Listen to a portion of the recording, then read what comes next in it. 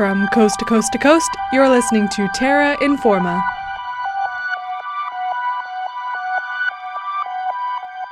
Welcome back to Terra Informa. I'm Lauren Carter, and I'll be your host for the next half hour of environmental news from across Canada and around the world. This week, we're talking about plants. Arctic plants, rare plants, indigenous plants.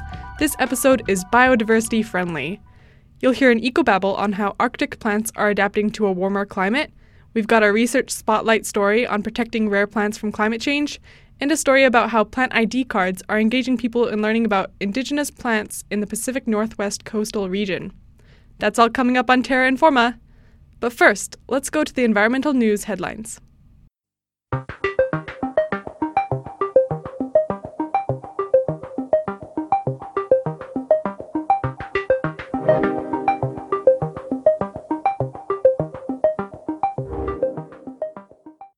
Federal scientists are perplexed by the wash-up of thousands of dead sea creatures in Nova Scotia.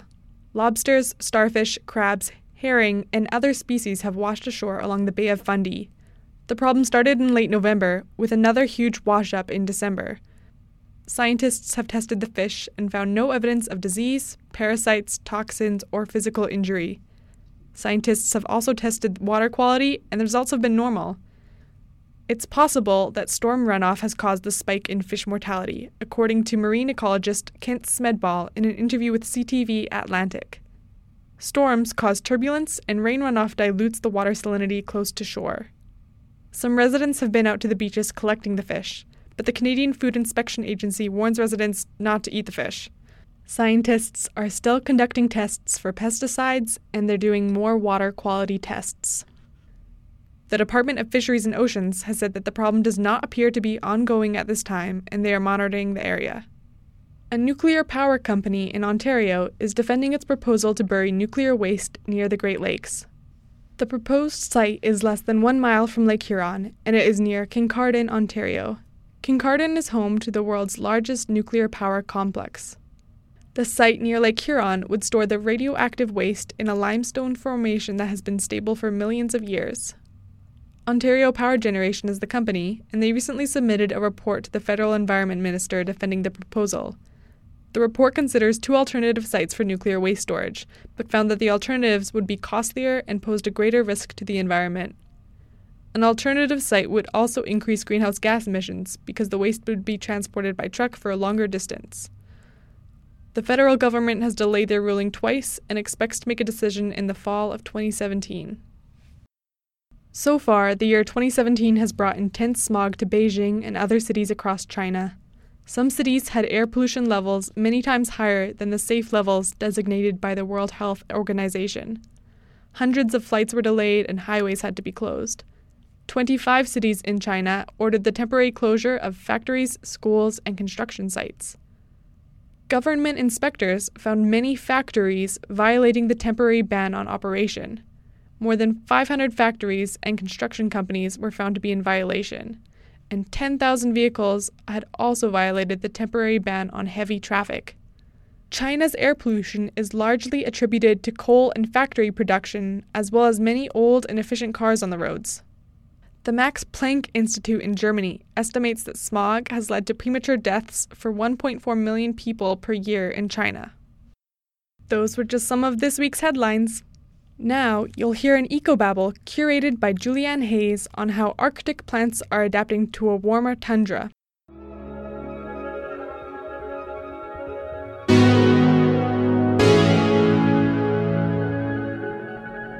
Frigid, vast, and far from most human habitation, the Arctic tundra is a dynamic ecosystem full of mysteries waiting to be uncovered. It lies beyond the tree line in the northernmost regions of the globe, an unforgiving biome where the average temperature is a chilly -12 to -6 degrees Celsius, and the short summer growing season is only 50 to 60 days long. But despite the seemingly inhospitable conditions, the Arctic tundra is home to many hardy species of plants, lichens, mosses, and fungi which are adapted to the conditions in their windy, snowy home. However, conditions around the world are changing, and the usually frigid Arctic winds are growing warmer each year at an unprecedented rate. Because it is so cold in Arctic ecosystems, temperature is one of the main factors that limits plant growth. This means that an increase in temperature in this ecosystem can have substantial and unpredictable effects on plant growth and reproduction. In a warmer Arctic, the snow will melt earlier in the year, the soil will be warmer, there will be more water available, and the permafrost layer will shrink. The permafrost layer is a layer of soil that lies below the surface and remains frozen all year round. With warmer temperatures, more of the topsoil will thaw, and the permafrost layer will be deeper than it was before. But what does this mean for the plants of the Great White North? Let's explore some of the ways that plant communities are responding to climate change in the Arctic through growth, reproductive strategies, and seed germination. Plants in the Arctic tundra are usually small and grow very close to the ground. Though they may live for many years, they will never attain the large mass or great height of plants at lower latitudes. This is because in order to survive and thrive, they must conserve heat as much as possible.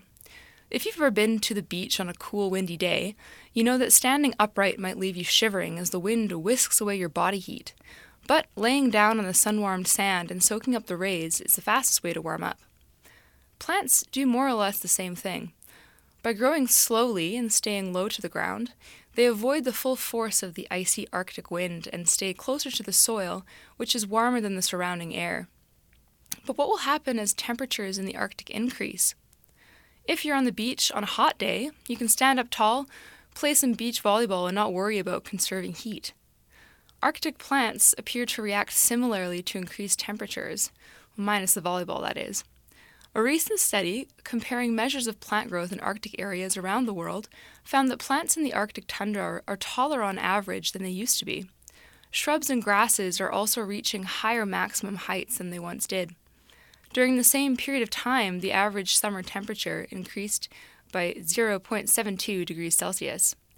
However, not all plants increased in height equally. While some Arctic plants can survive in the tundra but grow better in warmer conditions, others are cold weather specialists and grow best in the frigid cold. In areas that were warmer to begin with, there was an increase in the number of tall shrubs and an increase in the height of shrubs, with deciduous shrubs showing the greatest increases in height. However, dwarf shrubs and evergreen shrubs, which are better adapted to cold, did not show any increases in abundance or in height. Also, in areas where shrubs and grasses increased, there was a decrease in mosses and lichens. This suggests that species that are already suited to a warmer temperature, such as tall deciduous shrubs and grasses, will become more abundant and more productive as the temperature increases, and species that are slow-growing and low to the ground, like dwarf shrubs, lichens, and mosses, will not. Just like sunbathers crowding out the few joggers that can take advantage of cooler temperatures for their activities, the species that can take advantage of the warmer temperatures may start to take over the space of the species that can't. So how else does temperature affect plant communities in the Arctic?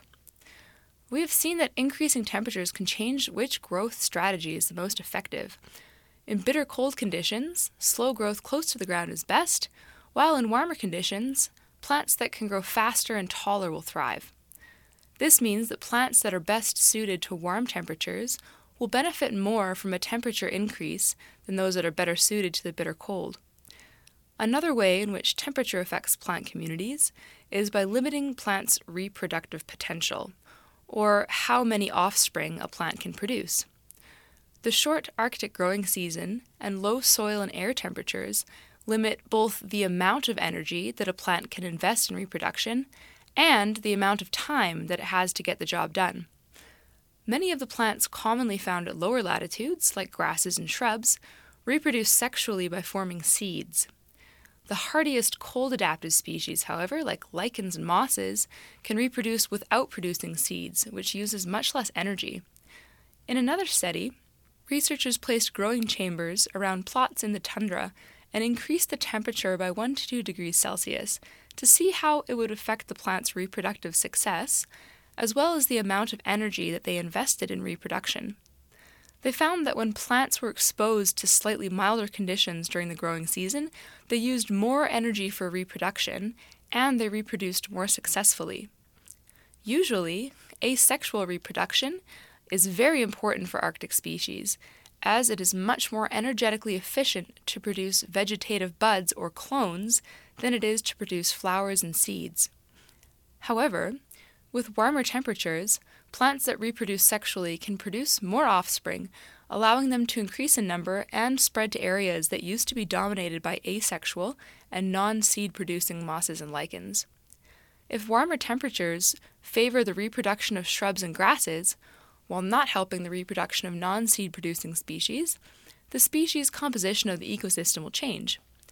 Increased reproductive success would also increase plant cover in previously barren polar desert areas. This suggests that plants in a warmer Arctic would both grow taller and produce more seeds, establishing themselves in places that they never used to occupy before. Warmer temperatures in the Arctic will cause plants that thrive in warm climates to grow taller and produce more seeds.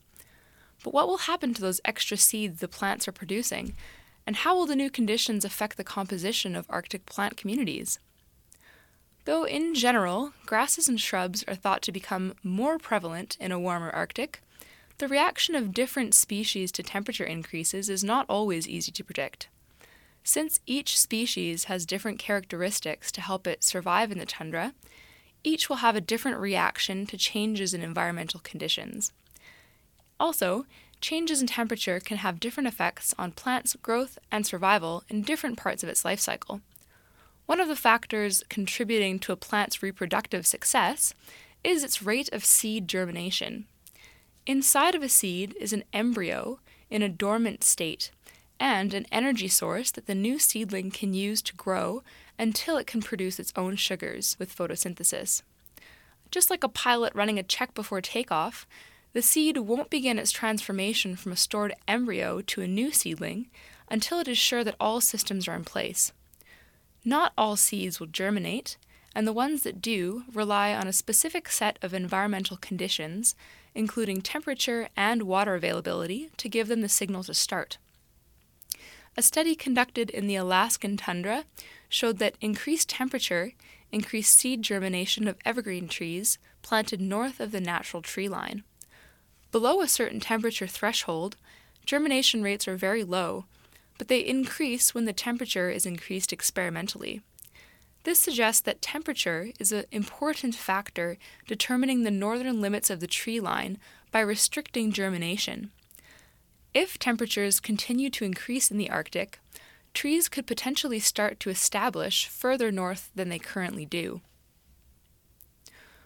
Warm temperatures in the Arctic may increase the height and cover of plants, favor the growth of more temperate shrubs and grasses over that of lichens and mosses, improve reproductive success of seed-producing plants, and encourage the establishment of trees. So what are some of the possible effects of these changes in plant communities? As plant cover increases, there will be more food available for primary consumers, such as caribou, Arctic hare, and lemming. This could change the population dynamics of Arctic species, or support new species that previously couldn't have survived there. A longer growing season, allowing plants to cover more area and to attain greater sizes, could change the global carbon budget. Plants take in carbon dioxide for photosynthesis, and with more abundant plant life and a longer growing season, there could be more carbon uptake by plants in this area than there used to be. Sexual reproduction, such as that in seed-producing plants, combines genetic material from different individuals, creating more genetic diversity in the population.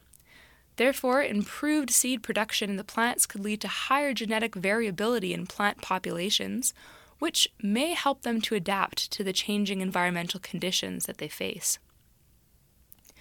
Changes to the Arctic will have various effects on plant growth and reproduction, which may allow for different growth strategies, higher productivity, higher genetic diversity due to sexual reproduction, and establishment of new species. These changes in plant communities could have a worldwide impact through changes in photosynthesis and carbon storage.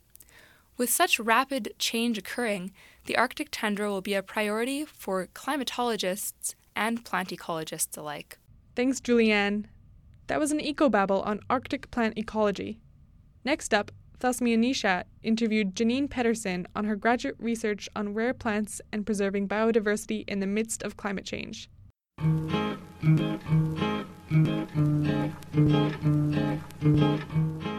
Hello. I'm here with Janine Pedersen of University of Alberta's Renewable Resources Department, right? Yeah.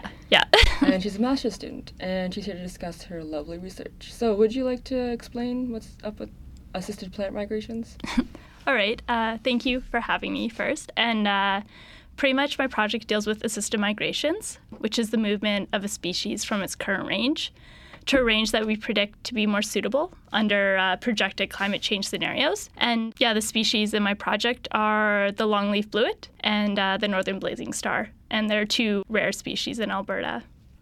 Did you pick these because they are rare species, or was there another reason that you picked them? We did pick them because they're rare. Assisted migration is kind of a tool to prevent future extinctions or extirpations that may be caused by climate change, so we did choose them for this reason. So one, first off, we believe they're dispersal limited. Two, they have narrow climatic niches and usually found in the Aspen Parkland Natural Subregion. That's why we think that. And then also, we believe they're highly habitat specific because they're usually found on sand dunes, actually. Being dispersal limited, these species might not be able to migrate quick enough to keep pace with the shifting climatic ranges that will occur under future climate change projections. So this is a way in which we can help them out and we can move them and prevent their extirpations from the area. Can you explain the process of moving them? How do you go about doing that? Okay, so my experiment design is quite large. It's all over the province. And what we did is we found local populations of the northern blazing star and the longleaf bluets that were large enough. So removing certain plants from them wouldn't decimate the population. And then pretty much it's like gardening on a large scale. We moved them to sites across Alberta. So we put 6 sites in northern Alberta, which is in the Boreal, to kind of test the success of these assisted migrations. Then we put some in its local range in the Aspen Parkland Natural Subregion. And then we also moved them to southern Alberta, set up plots down there to see if this species has climate change vulnerabilities. We expect what is down in the south, like the conditions in the south, will eventually be what is here in the Aspen Parkland in maybe 50 years from now.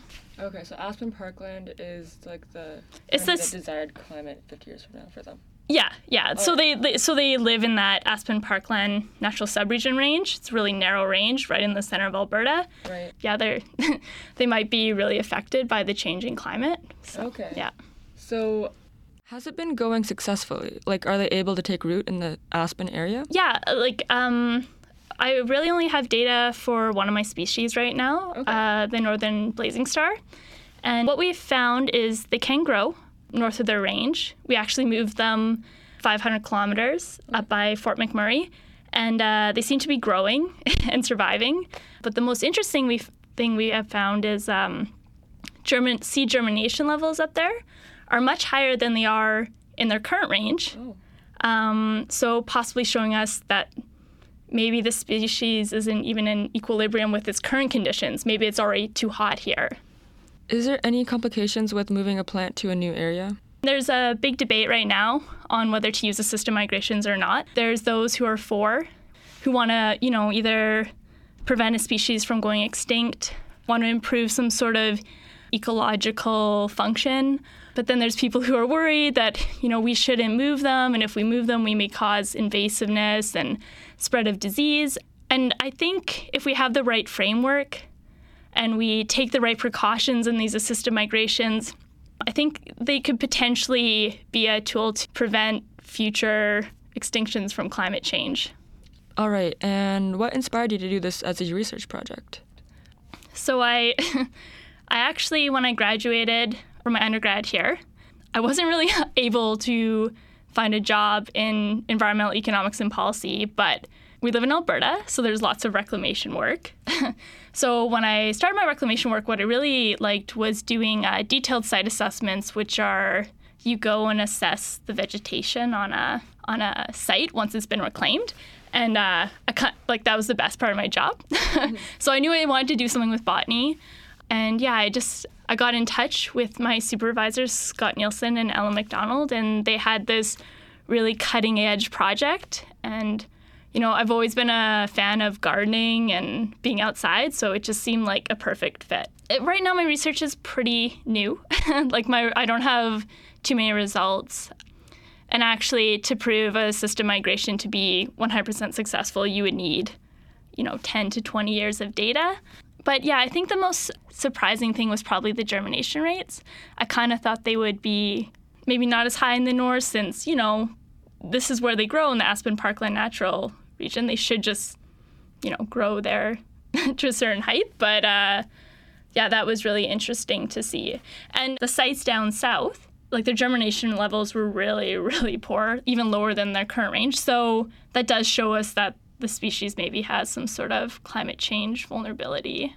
What are the greatest challenges right now for continuing your research? That's a good question. I've never been asked that before. Probably the biggest challenges are, one, receiving the funding to carry out continued experiments.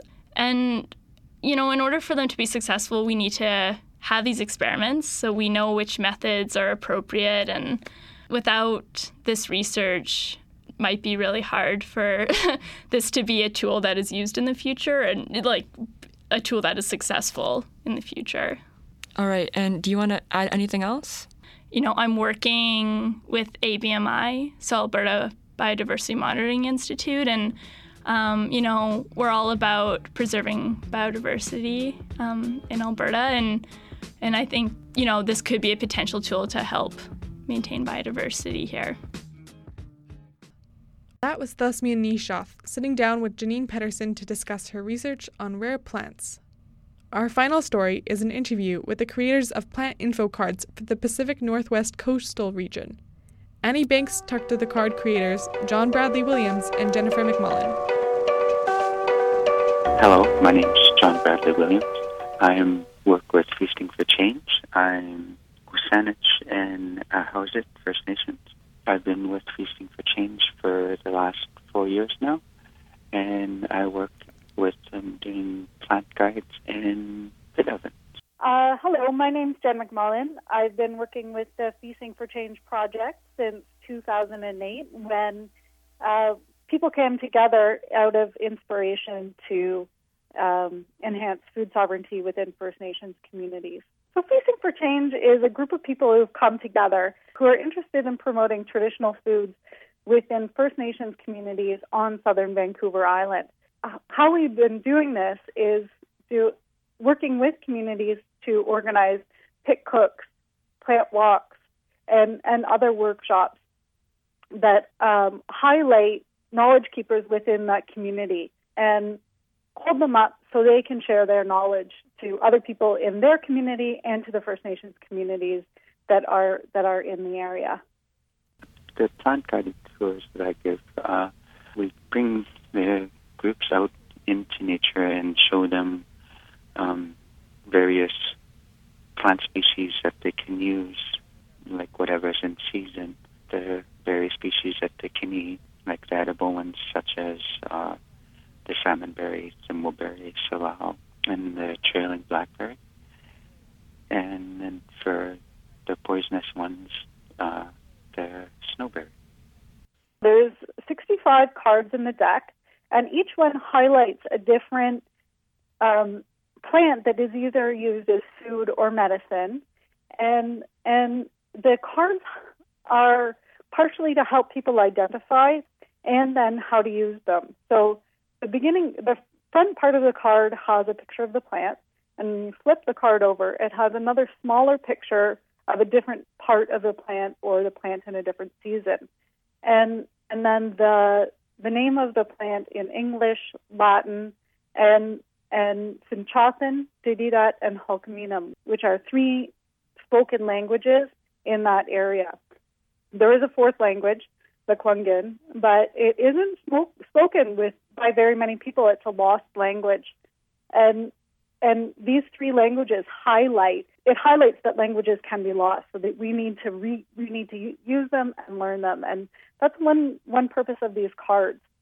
Then the plant is described, and then the last part of the card has how you can use them.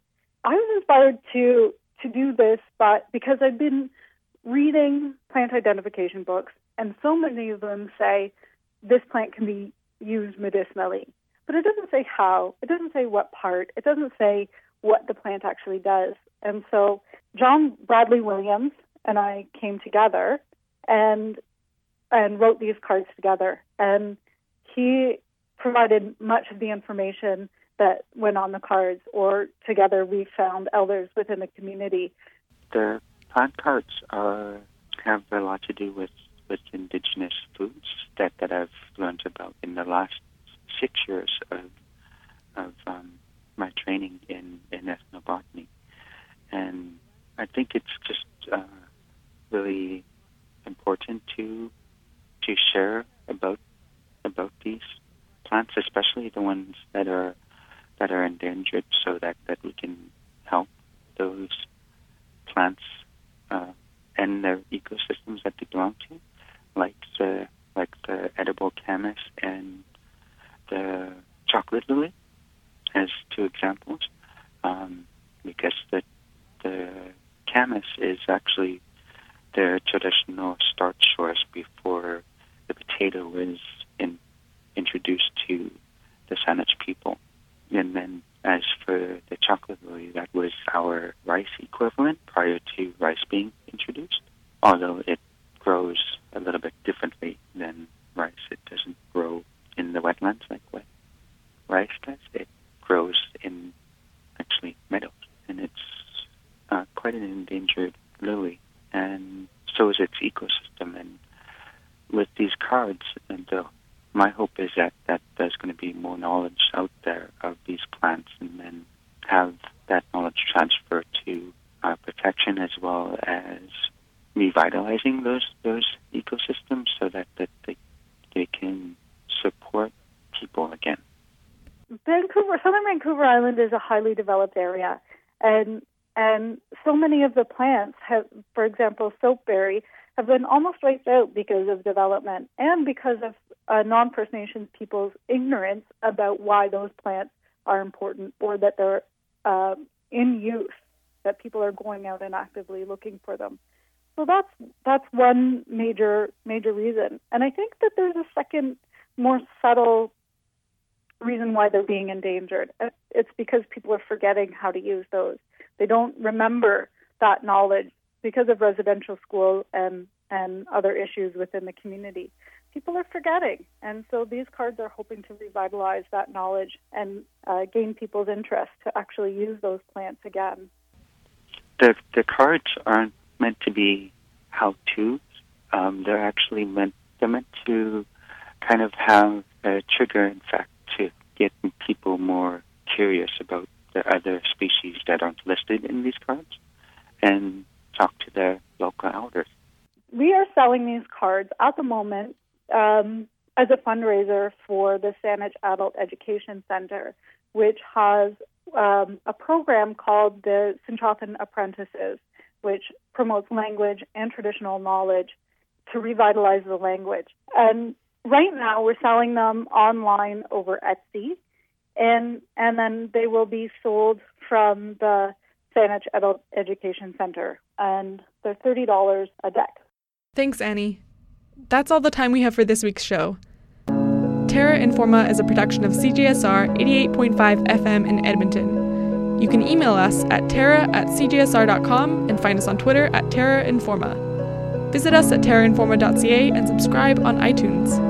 Thanks this week to our contributors Julianne Hayes, Annie Banks, Shelley Jodowin, Ashley Coaches, Thusmi Nishoff, and Amanda Rooney. Catch you next week.